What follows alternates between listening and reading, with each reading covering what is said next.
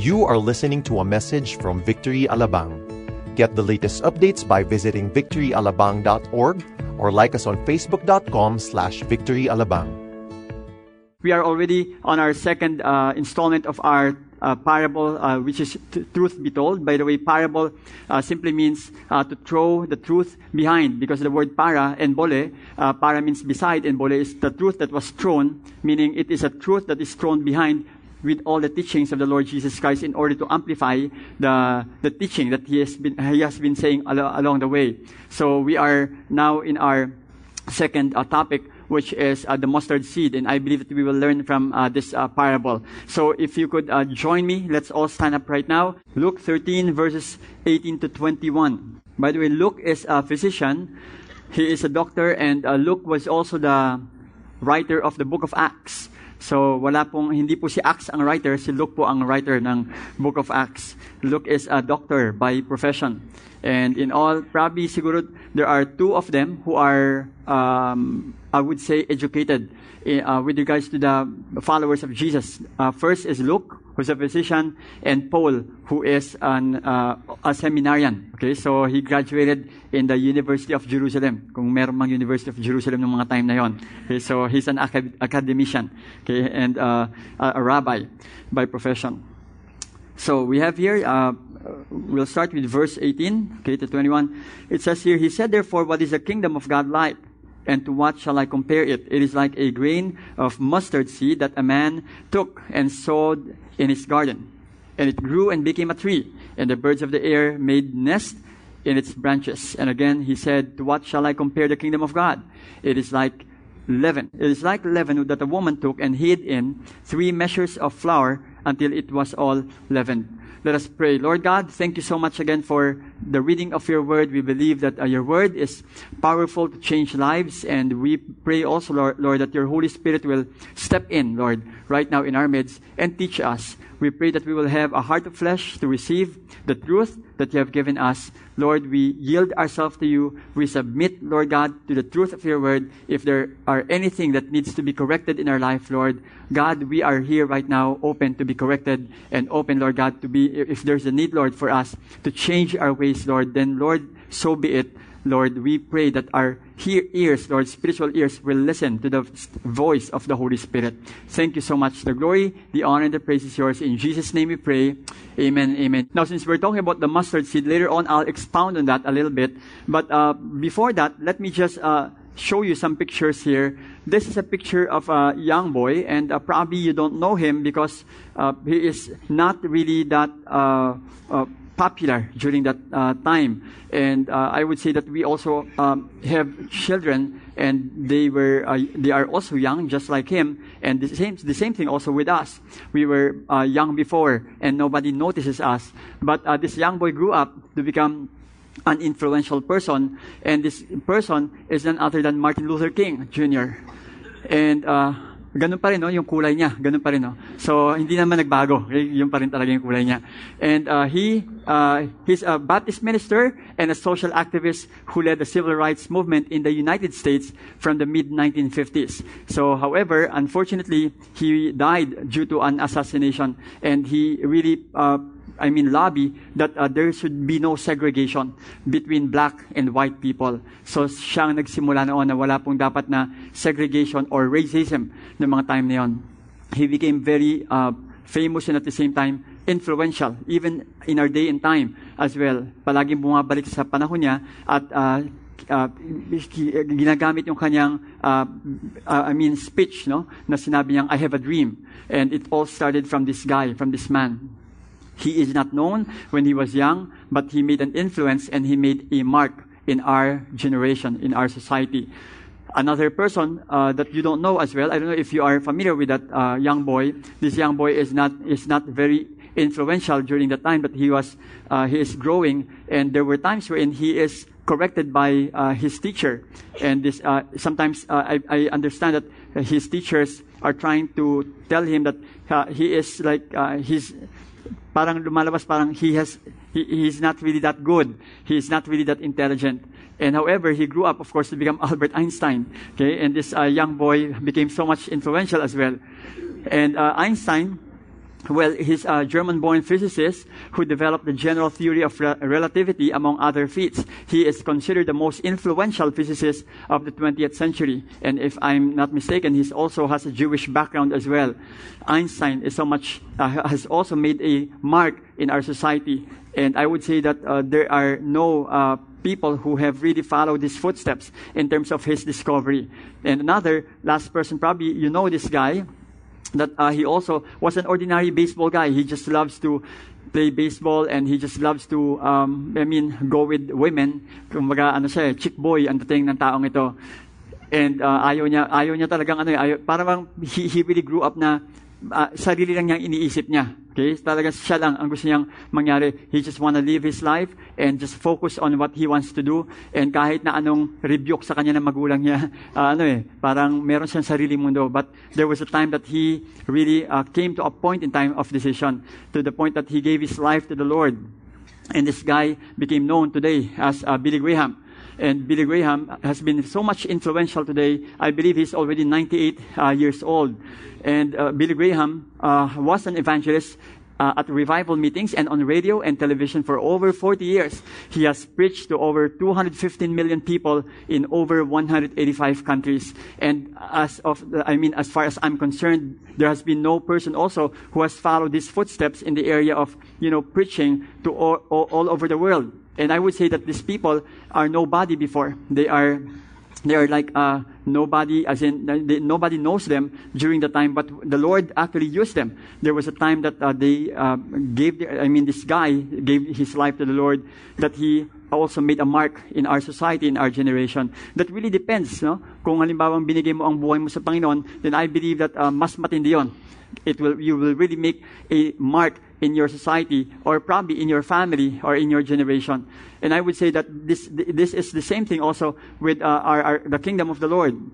And there is this person also who came here, and all of you know, Jesus Christ also came, the God who became human, and Jesus Christ also made a mark to the point that he's not an ordinary human being like us, of course, because he is God who became man. And his ministry started with a small bunch of people, to the point that right now there are around probably 2.2 billion people who claim to be followers of Jesus Christ. And of course, in the 2.2 billion people, not all of them, of course, are really genuine believers, but they claim to be followers of this man. And so Jesus Christ also made an influence to the point that nobody has reached his influence. Although some other people are saying that he is okay, kaso nga lang yung mga followers niya ang hindi raw. Kasi ang mga followers raw niya, ang hirap sumunod kay Jesus. Kumbaga, hindi siya sinusunod sa mga sinasabi niya. Mas mabuti pa nga raw ang diablo, pag sinabi mong, I rebuke you in Jesus' name, get out. Yung mga Kristiyano, pag sinabi mong magbasa ka ng Bible, ayaw magbasa. Kumbaga, yung mga, mas mabuti pa raw iba, masunurin. Pero mga Kristiyano raw minsan, ang hirap, matigas ang ulo. But however, of course, Jesus Christ made an imprint in our generation, in this world. And right now, I would say that his kingdom is still moving on and advancing. That's why I would say that his kingdom is like a mustard seed. And in the passage, he was able to even make a mark in his own culture, that even to the point that he was a young boy, I would say that during this time, by the way, when he was confronting the Pharisee, it says here in Luke 13:17, as he said these things, all his adversaries were put to shame, and all the people rejoiced at all the glorious things that were done by him. Now imagine, a son of a carpenter, isang anak ng karpentero, tapos biglang nakapag-influence ng ganito karaming mga tao. I mean, who will really think na this person by the name of Jesus would be able to influence a lot of people, because of course, this person is not just an ordinary human, but he is God who became man. And so in this case, I would say that we have to learn from him, and we have to understand what his kingdom is, because when he came here, he did not really establish his own political kingdom. Marami pa rin mga Hudyo ang nag-expect na ito bang Jesus na ito, sana kung halimbawa ang ginawa niya, nag-establish siya ng kingdom, sana ngayon, we will follow him, according to the Jews. In fact, the Jews until today are still believing and expecting for a political Messiah hanggang ngayon. That's why they don't want to believe Jesus Christ. Ayaw nilang maniwala na si Jesus Christ ay anak ng Diyos. They don't want to believe Jesus Christ to be the Messiah. They still want to believe him as a man, ordinary man, human, who is the son of an ordinary carpenter. And so they have no idea that this Jesus did not really came here to establish a political kingdom, but he came here to really establish his kingdom in the sense of spiritual kingdom. And he is not after of an earthly kingdom or an earthly empire, but it's more really of a spiritual kingdom that nobody that understands during the time. And I would say it's good for us to talk about his kingdom, Jesus' kingdom. Ano kaya itong kingdom ni Lord? What about His kingdom? There are three descriptions of the kingdom of the Lord. And I would like to begin first by saying that the kingdom of Jesus Christ is growing. It is growing by leaps and bounds. Hindi po mapipigilan. Ang isang mustard seed, pag tinanim mo yan, hindi yan titigil ng pagtubo. Lalaki at lalaki ang isang mustard seed. Let me just bring you to Luke chapter 13 again, verses 18 to 19. It says here, He said therefore, what is the kingdom of God like? And to what shall I compare it? It is like a grain of mustard seed that a man took and sowed in his garden, and it grew. Now, ang mustard seed is a different kind of seed because napakaliit po ng mustard seed. I have no idea if, I don't know if you have already witnessed or probably seen an actual mustard seed. But for to help you at least somehow see a picture of this, this is a picture of mustard seed. Maliit siya, pero hindi pa yan. Kasi because ang mustard seed talaga, nasa loob niyan. Okay? You have to crush it in order to get all the seeds inside. So pag kinrush mo siya, ganun kaliit, mas maliit pa yung liit niya, pag hinangin siya, hindi mo na makikita yung isang mustard seed. But however, when a mustard seed grows, pag tinanim mo siya, it will grow to about 7 to 8 feet, even to 12 feet high. Doon pupunta ang mga ibon minsan, no, to just rest on that particular tree. And some say that it's like a bush, but some others believe that it's really a tree. And the Lord Jesus Christ is talking about a tree. At for you to imagine if gaano kataas ito, try to ride a horse, no? Kapag nakasakay ka sa kabayo, mas mataas pa dun sa kabayo at sa tao, na nakasakay yung tao sa kabayo, yung yung tree na yon na tinatawag. And in Romans chapter 1:16, it says here, "For I am not ashamed of the gospel, for it is the power of God for salvation to everyone who believes, to the Jew first, and also to the Greek." In other words, the kingdom, ang kaakibat po ng kingdom na ito, ay ang power po ng ebanghelyo ng Panginoon. And right now, the kingdom of the Lord is truly growing. And we can see that today. Nakikita natin yon. Walang makakapigil sa paglago ng kingdom ng Panginoon. By the way, the kingdom of God is not about eating and drinking. Hindi ito tungkol sa para bang earthly empire na parang merong physical na castle or physical na palace. It is not about that. The kingdom of God really is in us. And you will know that. Maintindihan niyo yon once you experience your relationship with the Lord. And you will notice also that when you became born again, pag na-born again kayo, sasabihin niyo palagi, ba't ganito ang feeling kapag halimbawang nung tinanggap ko si Jesus, ibang-iba na. Parang ang saya-saya ko, parang gusto ko palagi, kasama ko yung mga kapwa ko Kristyano, parang ayoko nang umuwi. Kapag halimbawang merong mga gathering ng, let's say, worship or worship night or whatever that you're doing as a Christian, parang it feels like you wanted to stay there forever. Why? Because that is the kingdom of God. Now, I would say that you are just experiencing something that is right now a touch of what the kingdom of God is. Because kapag halimbawang nandun na po tayo sa actual kingdom ni Lord, then dun po talaga sobrang matindi na po yun. No eye has seen, no ear has heard, no mind has conceived what God has prepared for those who love Him and who are called according to His purpose. So it's different really when we are in the actual kingdom of God. Yes, I understand that the kingdom of God is here right now, but there is still a real kingdom of God. Meaning, what I'm saying is that the kingdom of God is now, but not yet. Okay, ulitin ko, the kingdom of God is now, but not yet. Meaning, na-experience na po natin ang kingdom ni Lord, and it's growing, but this is not yet the actual kingdom of God. Because pagdating po ni Jesus, then doon natin may experience talaga yung actual kingdom ni Lord. And you will really be amazed kung gaano kalaki at gaano katindi ang kingdom ng Panginoon. in this case, I would say also that people, whenever we gather together, whenever the church, not just Victory, but in different churches, whether it be non-Victory, whenever people gather together, hindi po lahat kasama sa kingdom ni Lord. We can only say that we are probably participating in the worship. We are participating in, let's say, whatever that we are doing today in the church. But the kingdom of God includes all genuine believers.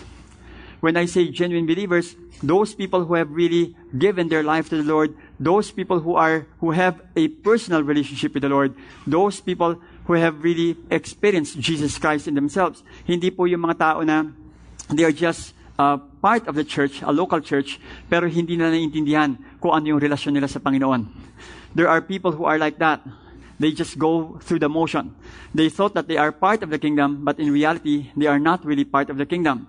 And I hope that when people ask you, or when people, let's say, ask you about your relationship with the Lord, then you know, alam mo kung ano sasabihin mo. Kapag tinanong ka, are you a Christian? Then you will say, yes. At kapag tinanong ka, do you have a personal relationship with the Lord? And your answer is yes. Now, let me just give you my observation today. My observation today is that way back, kasi noong mga bandang 1980s, sino rito yung mga 1980s kayo na save? Can you please raise up your hand? Mga 1980s. Okay? Konti na lang ba tayo? Na-rapture na ba iba? So anyway, yung mga 1980s, no? Na na-save. Yung mga 1980s, 1970s, yung mga tipong uso pa na yung mga sarilikha. Ay, uso pa naman ngayon, okay? Yung tipong, kapag malalaman mo raw kung talagang matagal na siyang Kristyano kapag halimbawang pagkakumanta ka ng mga tugtog ng sarili ka, sumasabay siya. Okay? Ibig sabihin, matagal na siyang Kristyano. But however, I would say that there are people today, even in our generation, that whenever you ask them about their testimony, it is somehow quite different with how we explain it before. Because when we ask, how are you saved? Paano ka bang naligtas? Ang mga sagot minsan ng ibang mga tao is, na-save ako nung nadala ako sa church. Nadala ako ng kamag-anak ko, nadala ako ng kaibigan ko. Tapos nagustuhan ko yung preaching. Okay. Relevant sa buhay ko. Applicable. At tapos nagtuloy-tuloy na, sinama ko na yung mga magulang ko. Actually, part na kami, member na kami ng church. Now, that is an ordinary explanation of a person who have, who don't have any understanding about what relationship is. Because if you ask a person, ang isang tunay pong Kristiyano, kapag tinanong mo siya na, paano ka bang naligtas, ang unang-unang niya sasabihin sa'yo ay ang kanyang testimony kung paano siya binago ng Panginoon. I was saved when I accepted the Lord Jesus Christ. Binago niya ako. Ngayon naintindihan ko na ako ay merong buhay na walang hanggan. Noong time na yun, binigay ko ang aking buhay sa Panginoon, pinatawad niya ako sa aking mga kasalanan, at ngayon ay meron na akong relasyon sa Kanya. Doon ako naligtas. At ngayon ay nandito ako sa church, at pinlag ako ng Panginoon, at alam ko dito ako lalago. The church is not the one who is transforming you. The kingdom of God is not the one, of course, who is transforming you. It is Jesus Christ. Ang Panginoong Jesus po ang nagbabago sa atin, hindi po ang church. Hindi po tayo. Hindi po tao ang nagbabago sa iyo. Si Jesus po ang nagbabago sa inyo. That is why, speaking of the kingdom of God, yes, we are growing. But however, I would say that in that growth, people sometimes do not understand that the growth is not just only in number na lumalabas para bang, yes, dumadami tayo. Yes, lumalaki ang church natin. That's good. Praise God for that. But however, sana kaakibat po ng pag-grow ng church po na yon is that yung pag-grow rin po ng relationship natin sa Panginoon. Hindi uubra po at hindi po pwedeng kasama ka lang sa statistics. Ikaw yung 12,999 para maging, tapos ikaw yung 13,000 para maging 13,000 yung church. I hope that we will not just be part of a statistics, but we will really understand what being a part of the kingdom of God really is. Because it is not about the number. It is really about our relationship with Jesus Christ. Remember, the scripture says that the gospel of the Lord brought salvation for us. Yun po ang nagbigay sa atin ng kaligtasan. When we heard the good news, give our life to the Lord, and now we became part of the kingdom of God. And it is continually growing, not just here in the Philippines, but all around the world. But at the same time, we are also reminded that this is not about number, but this is really about our relationship in the Lord. Ang sarap pong maging part ng kingdom ng Panginoon because dama mo yon, ramdam mo yon. Dahil may peace po kayo, may joy po kayo, meron po kayong love na nararamdaman. Meron kayong patience sa lahat ng bagay. And all of those fruit of the Holy Spirit are coming out in your life. And you will notice and you will experience that hindi mo pipilitin. You will not really fake it. Hindi mo i-fake yon, but you will really understand that it is the Lord who is moving through you, and at the same time, the one who is transforming you. Ang hirap po kasi kapag halimbawang tayo lang po ang nagbabago sa ating sarili, and we cannot do that. It should be the Lord who is really transforming us. And I would say that is part of a growing kingdom. That is part of the growth of the church. Matthew 11:2 says, from the days of John the Baptist until now, the kingdom of heaven has suffered violence, and the violent take it by force. It has suffered violence, meaning, ibig sabihin ito, talaga as in, kahit na anong daanan ng church, talagang dediretso to. It will really grow. Walang makakapigil. Just like a mustard seed, that it will grow. And nobody can stop the growth of the mustard seed. In another version, this is how they expounded this particular passage. It says here in God's Word translation, from the time of John the Baptizer until now, the kingdom of heaven has been forcefully advancing. And I would say that not just advancing, but at the same time growing as well. And forceful people have been seizing it. So, in this case, I would say that we have to always understand that nobody can stop the church. Pag hindi po tayo naging part ng church, ng kingdom ni Lord, iiwanan po tayo. Ayaw mong maging part ng ministry, iiwanan ka. Ibig sabihin nun, nakaupo ka lang, magdamag hanggang the Lord returns. Pagdating ng Panginoon, hanggang ngayon, diyan ka pa rin sa upuan na yan. Hindi ka rin talagang nabili mo na yung upuan na yan. Ha? Nung unang naging Christian ka, nandiyan ka na. Hanggang ngayon, nandiyan ka pa rin. Hindi ka man lang nagpagamit sa Panginoon. We have to be of use for the Lord because each one of us have our own gifting. Each one of us have our own gift that we can really share in edification, in edifying the church, and helping the church, and helping the kingdom of God advance. Meron kayong gift na kailangan niyo pong ibigay sa Panginoon. And you have to pray and ask the Lord for that. Because ayaw niyo pong iuwi yung gift na yon. Pagdating ng araw at nasa harapan na po tayo ng Panginoon, hindi na po natin magagamit yung gift na yan. Kakalawangin na po yan. Kaya ngayon pa lang, kailangan gamitin natin sa Panginoon. If you have that gift in you, in hospitality, kung marunong kang ngumiti, pwede ka sa ushering at kumamay, mag-ushering. Alam niyo po, ang una kong ministry, ushering. Kaya dahil doon po sa ushering na yon, ang dami ko nakilala ng mga tao. Bilhin mo ba naman lahat ng mga dumadaan, kakamayan mo, tapos ngingitian mo. Talagang makikilala mo nga naman lahat. At, hindi lang yon, talagang dadaling ko sila sa upuan nila. Yes. As in talagang, kinarir ko talaga yung pagdala ng upuan. Dito po kayo, ito po, okay, tapos pagkatapos nun, babalik ulit ako sa pintuan at dito po kayo.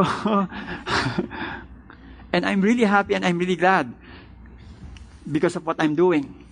Because I want to be a part of what the Lord is doing in the kingdom of God. Because there's joy and there's really gladness in what we are doing. If you are part of the kingdom of God. Mafe-feel mo yun eh. Kung Pilipino tayo, kung wala po tayong contribution sa ating bansa, kung hindi tayo nagbibigay ng dapat natin ibigay sa ating bansa, I don't think that you really are a Filipino.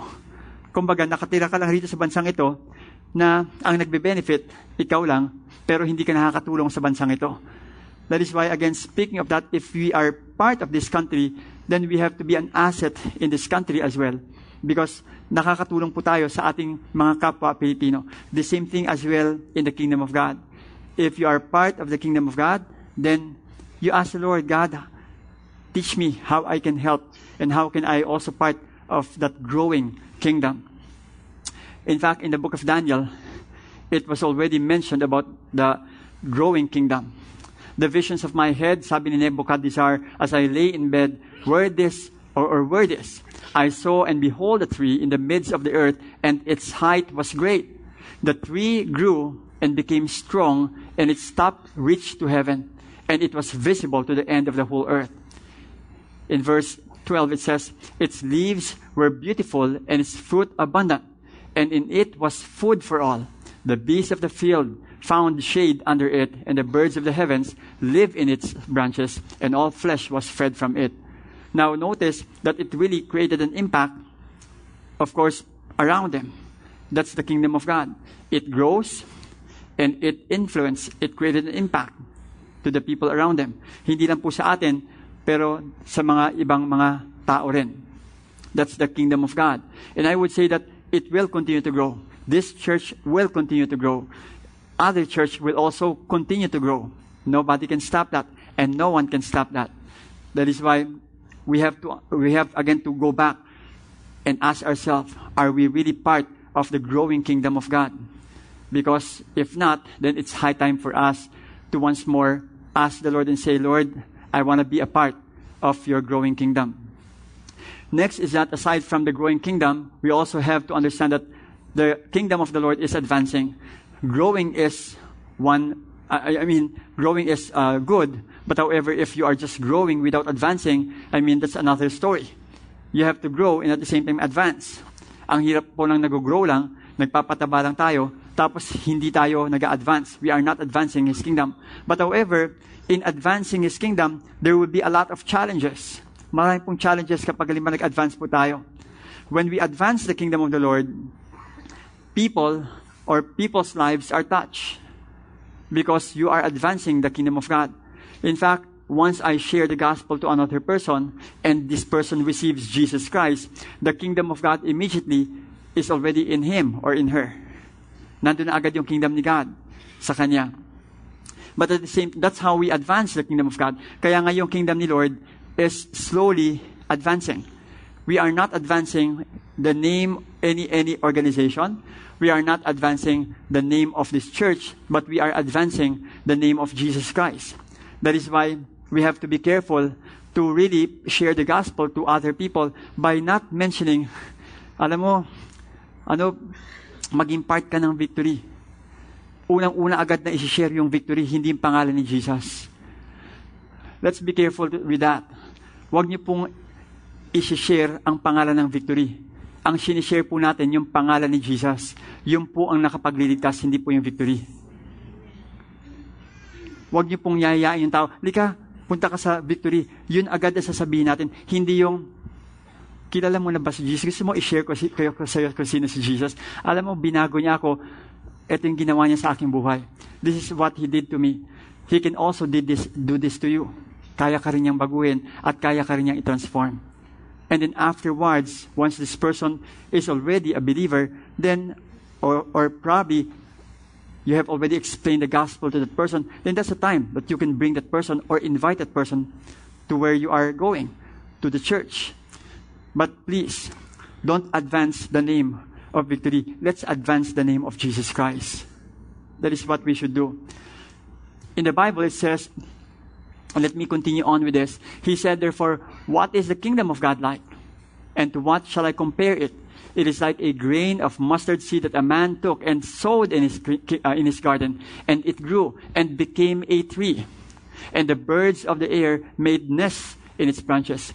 Now, some theologians and commentators believe that these birds refers to the people who are comforted because of the kingdom of God, because of the growing kingdom of God. But there are also commentators who understands that the birds refer to the spiritual enemies. Because according to the book of Matthew, when the mustard seed was sowed, there are birds who try to peck them at kinain sila. And yun po yung, ibig sabihin nun, yun po yung mga spiritual enemy na hindi natutuloy yung growth. And I would say that I will lean first on that area, that the birds here could be the spiritual enemy, that are trying to be in our midst, but in reality, they are not really part of the kingdom of God. They are like wolves in sheep's clothing. They're trying to really pretend to be a believer. You know what? There are a lot of cults today. And when I say cults, they are not really part of the spiritual family of the Lord. They are not really part of the church, the universal church of God. By the way, when I say cults, what I really mean is that they are not Christian and they are not really genuine believers.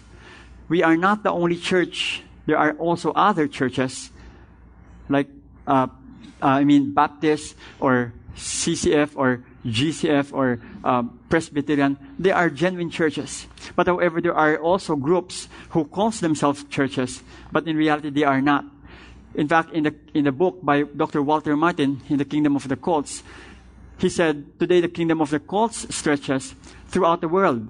Its membership in the millions, with over 17 million cult members in the United States alone. Today in the United States, statistically, it says here, outpaces the kingdom of the cults, but we are still facing a dangerous exponential rise in numbers in Latin America and the third world countries. Islam and Buddhist religions, as well as the New Age or pagan movement, also claims membership worldwide. So the problem faces us all the same and continues to grow. The kingdom of the cults is expanding.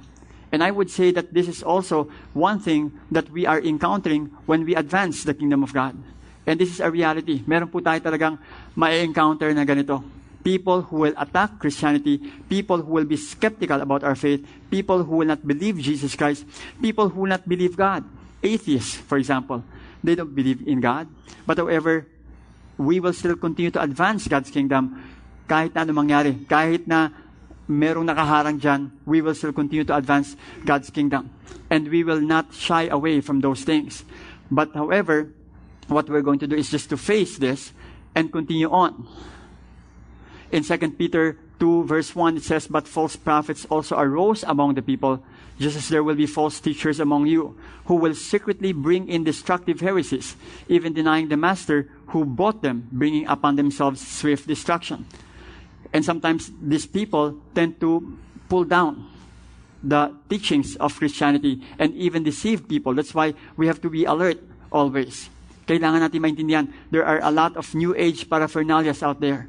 Nabanggit ko nga po sa inyo, ang yoga, yoga tayo. Sasabihin, anong ginagawa mo? Nag-yoga.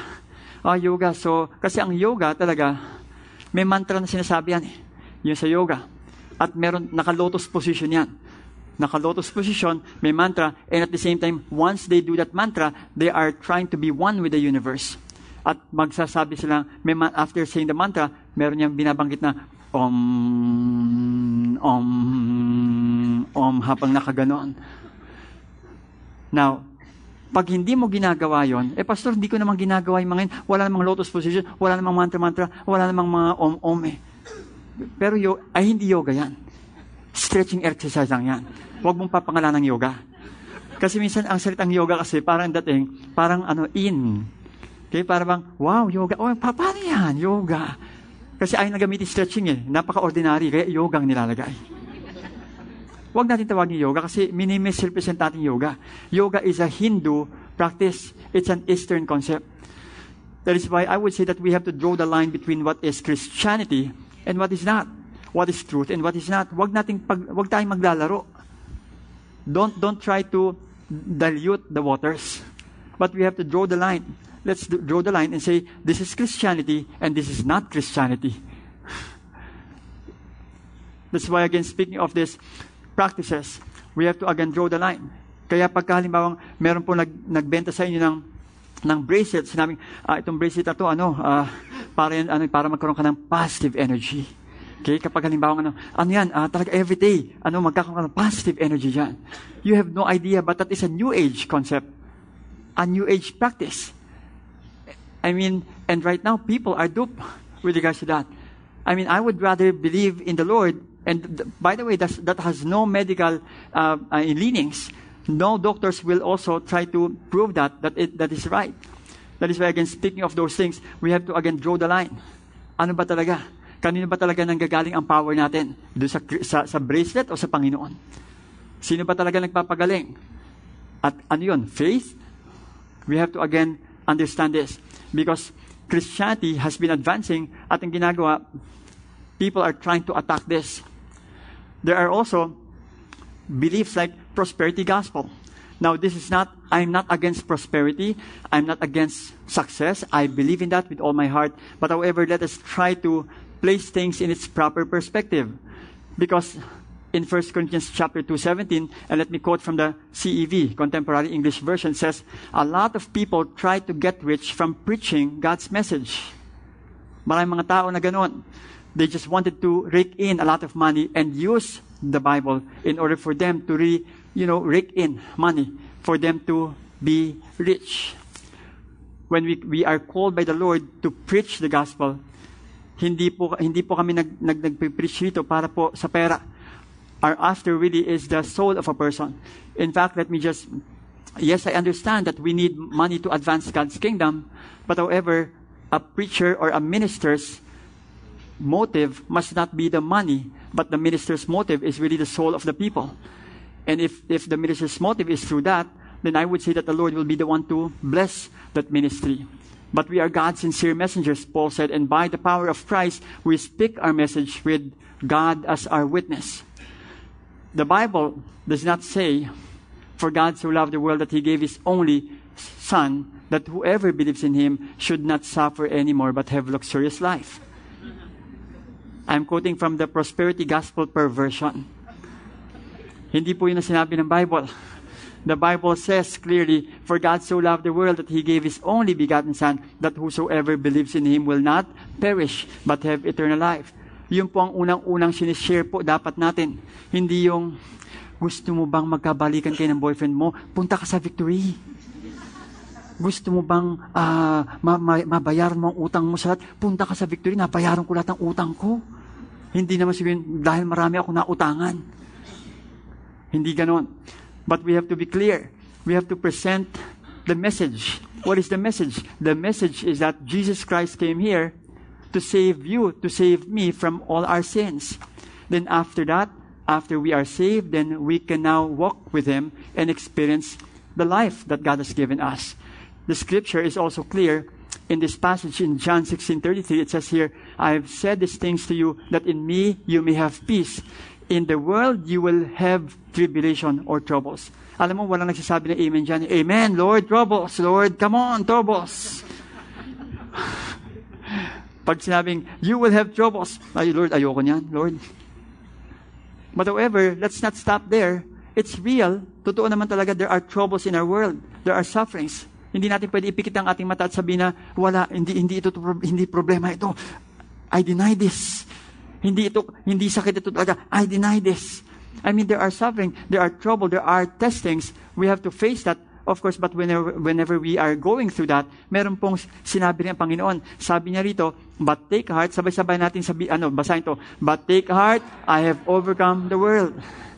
Remember, the Lord is always with you. Whenever you go through testings, whenever you go through suffering, whenever you go through trials, the Lord is always with you. He is there to help you, and He has overcome the world.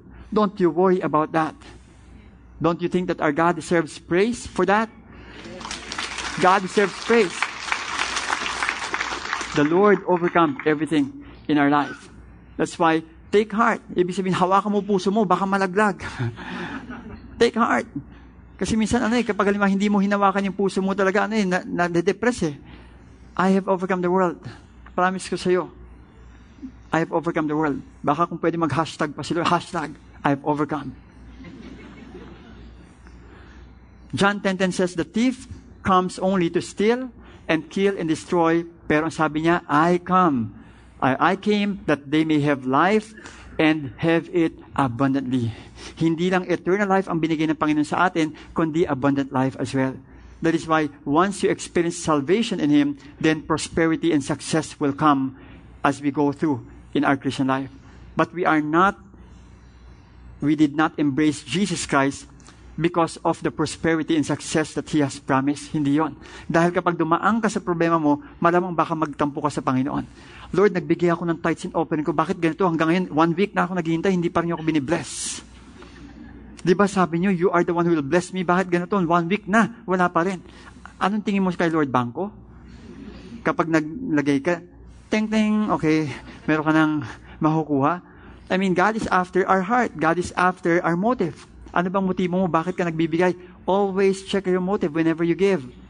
Lord, I'm giving. It's not because next month I will earn something. Yes, I understand that God is the one who blesses us and prospers us. But I hope that our eyes is always on Him. Whatever happens, our eyes will always upon Him. Another is hyper grace as well. Not just hyper grace, but legalism. Mag-ingat po tayo sa legalism. Hindi po tayo pupunta sa church na ito at wala pong magsasabi sa inyo na, by the way, bawal nga pala rito ang mahaba ang buhok. O bawal nga pala rito ang ang magsuot ng mga mini skirt, no? Bawal nga pala, dito nga pala sa Victoria, bawal nga pala rito ang by the way, bawal nga palang kumain ng dinuguan sa church na ito, ha? Okay? Delikado kayo pagka kumain, babantay namin kayo, mabuti. Okay? Nobody will tell you that. That is legalism. If that is your faith and belief and conviction, then go ahead. But please don't push your conviction on some other people. We have our conviction. But the point here is that we are not bounded by legalism. We are free. But however, on the other hand, sa sobrang free naman, baka mamaya hindi ka na mag-confess ng sin mo sa Panginoon. Hyper grace naman yon. Mag-ingat po tayo. The church is right now plagued. As the church advances, ito po ang nangyayari sa atin. That is why the Bible is clear. It says, yet because of false brothers secretly brought in, who slip in to spy out our freedom that we have in Christ Jesus, so that they might bring us into slavery. We are not in slavery anymore. We are not in bondage anymore. We are free to worship the Lord and honor Him with your heart. Pero wag ka naman pupunta rito na parang naka-spaghetti string ka naman at parang lahat ng tao nakatingin na sa'yo. Okay? You have your own, of course, understanding naman. Alam naman natin kung ano yung tama at mali. But however, we are not bounded by rules. We are not bounded by rules. The church will continue to advance. And sometimes, people are turned off because of our attitude as a Christian. Huwag nating hayaan na ma-turn off sila. But let them understand and see Jesus Christ always, who came to set them free from all those things. Ephesians chapter 4, 11-13 says, and He gave the apostles, the prophets, the evangelists, the shepherds, and teachers to equip the saints for the work of ministry, for building up the body of Christ. That is why, as we advance, let us grab the opportunity to be equipped and to be trained. Because I believe that we need this until we all attain to the unity of the faith and of the knowledge of the Son of God, to mature manhood, to the measure of the stature of the fullness of Christ. And it says here, but let me focus on that first, that we have to be equipped, we have to be trained as we continue to advance. And this is our heartbeat, really, to raise up leaders in this church, to raise up disciple makers in this church. At kung hindi pa po kayo nagdi-disciple, we want to help you disciple more people for the Lord. We are not here to get converts. Madali pong mag-convert ng tao pag nanalangin siya ng, I accept you, Lord Jesus, as my Lord and Savior. In Jesus' name, amen. Okay na, tapos na. Ngayon, dito na nga yung messy work, yung discipleship. Because somebody needs to sit down with that person and help that person and accompany him in his growth, in his spiritual walk. Doon po tayo papasok. Kasi ang daling magpa-pray lang ng acceptance. But we have to do our job. That's why the Lord Jesus Christ said we have to make disciples of all nations. Yun po ang ating ginagawa as we advance the kingdom of God. Let's always do our role in discipling more people for the Lord. If you are not yet discipling a person, pray. Ask the Lord, God, may you open, Lord, this door for me to be able to talk to a person and disciple that person. Because if we are not yet discipling a person, in other words, we are neglecting the mandate of the Lord in Matthew 28:19. Advancing. And I tell you, you are Peter, and on this rock I will build my church, and the gates of hell shall not prevail against it. The church will continue to grow. The church, or the kingdom of God, will continue to advance. And there's no stopping this kingdom of God. Talagang dadaanan niya lahat ng dadaanan niya. Not just here in the Philippines, but around the world as well. Kahit saan tayo pumunta. The kingdom of God. And lastly, the kingdom of God is influential. Influential. Nakakapag-influence tayo. You were able to influence your children. You were able to influence your spouse. You were able to influence your friends for the Lord. Ganun po ang ginagawa ng kingdom ng Panginoon. Ganun po ang ginagawa natin sa kaharian ng Panginoon. And again, He said in Luke 13, verse 20 and 21, to what shall I compare the kingdom of God? It is like leaven or yeast that a woman took and hid in 3 measures of flour until it was all leavened. Now notice, Ano ba tong yeast na to? Alam niyo ba kung ano yung yeast? Yun po yung opposite ng no. Okay, anyway, ang yeast po talaga, so, joke lang yun, okay? Naman ako ng Pastor Sunny, okay?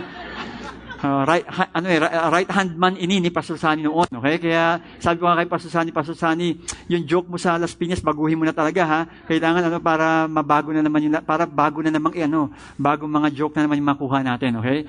So anyway, the bread here it has yeast. And once it has yeast, then it raises up. Tumataas po yan. Yun po yung tinatawag na dough. And this is yeast. No? Ito po yung yeast na ito. Meron po siyang sort of like a composition that will really help the bread umalsa siya. And this is what we're doing. We are influencing, of course, it is like a yeast that influences the bread. The same thing as well for us, that we are also influencing the people around us. Okay? And like, for example, this guy by the name of William Wilberforce, he's a politician, a philanthropist, and abolitionist. Imagine, this guy is a believer. At ginamit po siya ng Panginoon para ma-abolish ang slavery sa Britain. Alam niyo ba ang ginagawa ng slavery sa Britain? Binibili nila yung mga slaves. Kinukuha nila sa isang country at binibenta sa Britain para maging alila o maging slave ng mga puti. Yun po ang slavery noon. I mean, you just can imagine how these people are being maltreated. Para silang ginagawa silang auction. Nakalagay nga dyan, Negroes for sale at auction. Huhulihin sila at patatayuin at babayaran. O sa tingin mo? Gusto mo ba yan? Malakas yan, matipuno. Magkano? Bayar na tayo. That is why I would say that William Wilberforce did this influence. He's a believer, and this is what he did. In the late 1700s, when William Wilberforce was a teenager, English traders raided the African coast on the Gulf of Guinea, captured between 35,000 and 50,000 Africans a year, shipped them across the Atlantic, and sold them into slavery. It was a profitable business that many powerful people had become dependent upon. Imagine, they became slaves. And I would say that this is really something that as a Christian, we have to stand up. And William Wilberforce surely became an influence. Surely the principles of Christianity lead to action as well as meditation.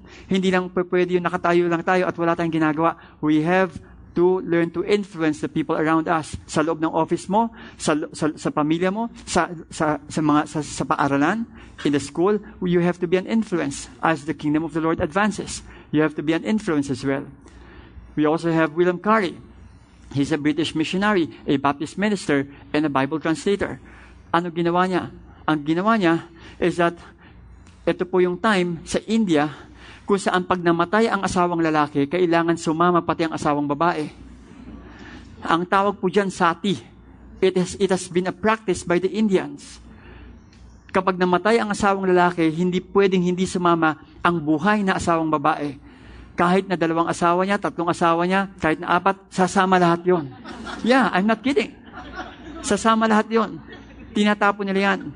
That is why it is really grieving for missionaries, for people who are seeing this kind of practice in India. And this is what it says. During his campaign against sati, that's William Carey, Carey found that nearly 300 widows were burnt alive around Calcutta and 10,000 all over India within a short span of time. Sadly, the Hindu practice of polygamy compounded the problem even more. On one occasion, Carey documented 33 wives of one man burned alive at his funeral.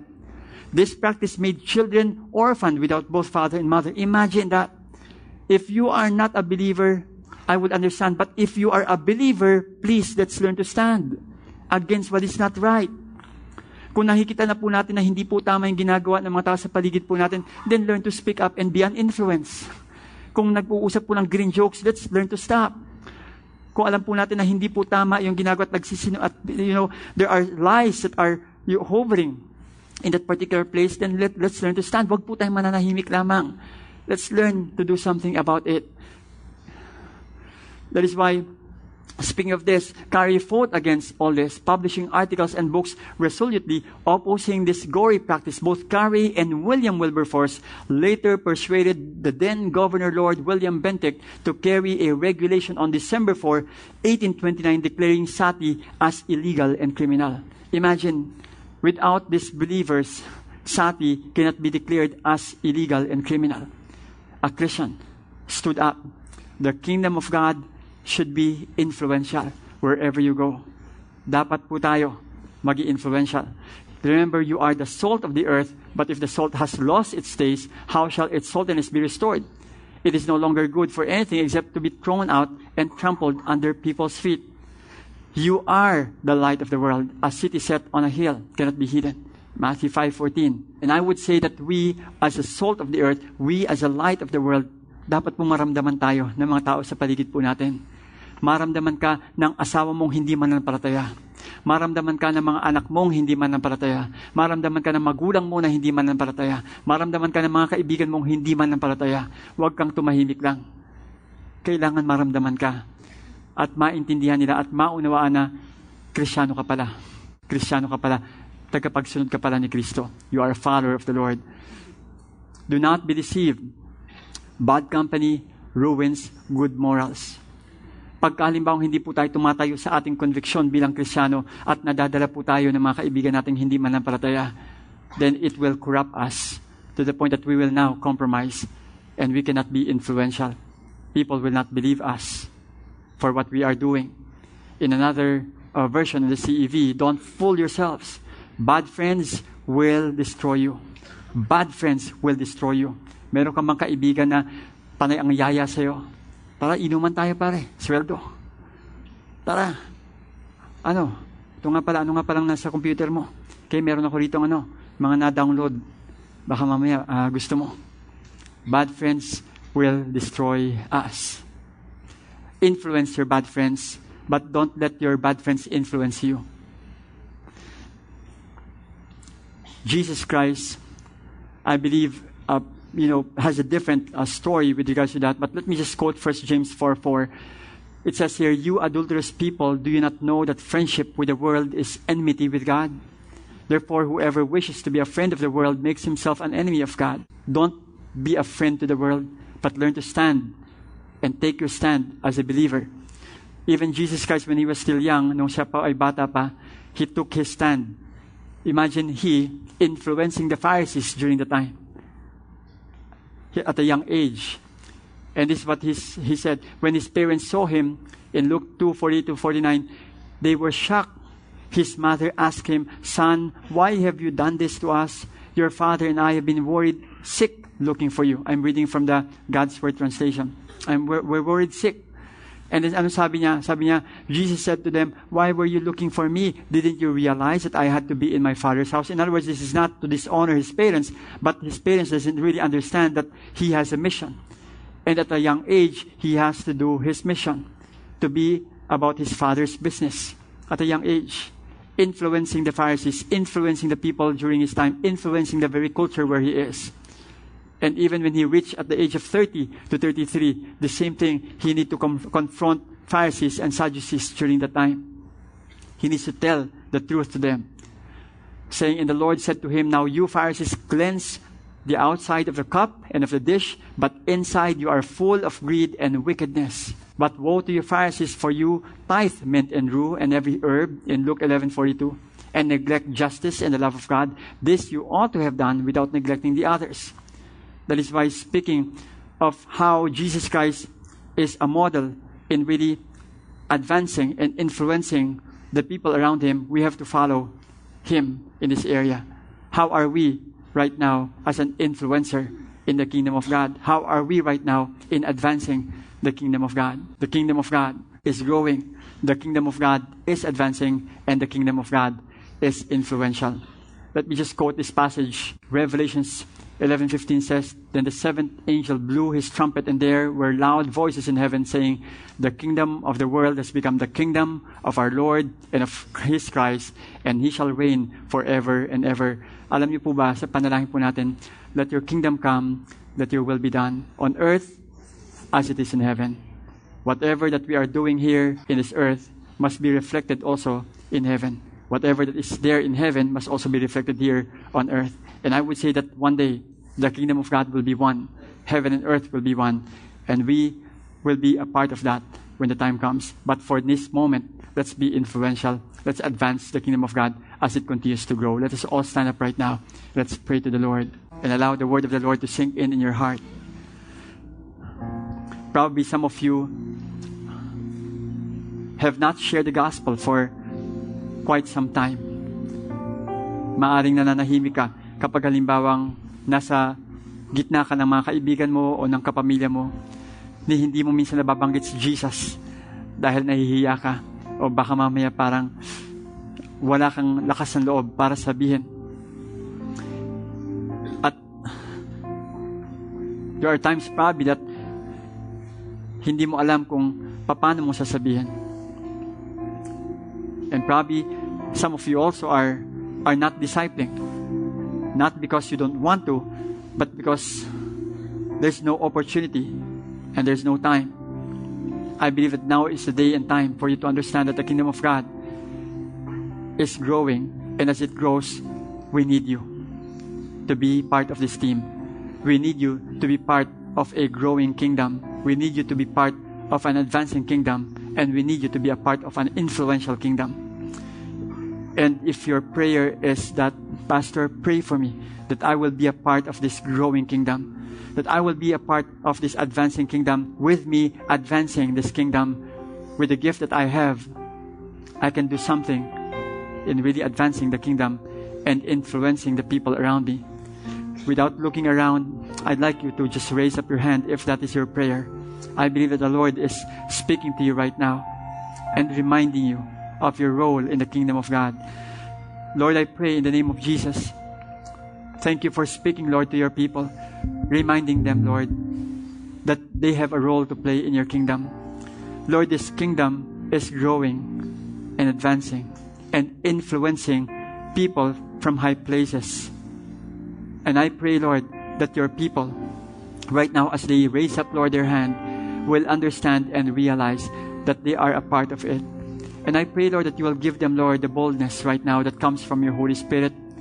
Let them speak, Lord, Jesus, that every utterance that they will do, it will always be Jesus Christ. That they will not be ashamed, that they will not be shy whenever they mention Jesus Christ. Lord, I pray that they will not mention and they will not even promote victory, but Lord, I pray that they will promote Jesus.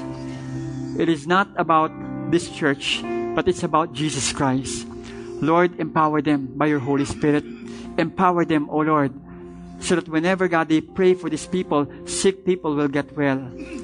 Whenever they pray for these people, there will be answered prayer as well. God, thank you so much, God, for I know that even right now you are already moving in their heart. Once more rekindling their hearts. Remove any condemnation, remove any guilt, Lord, and replace, Lord, that reassurance that truly they are your child. Thank you so much once more. And I pray and lift up, Lord God, these people to you, your children to you.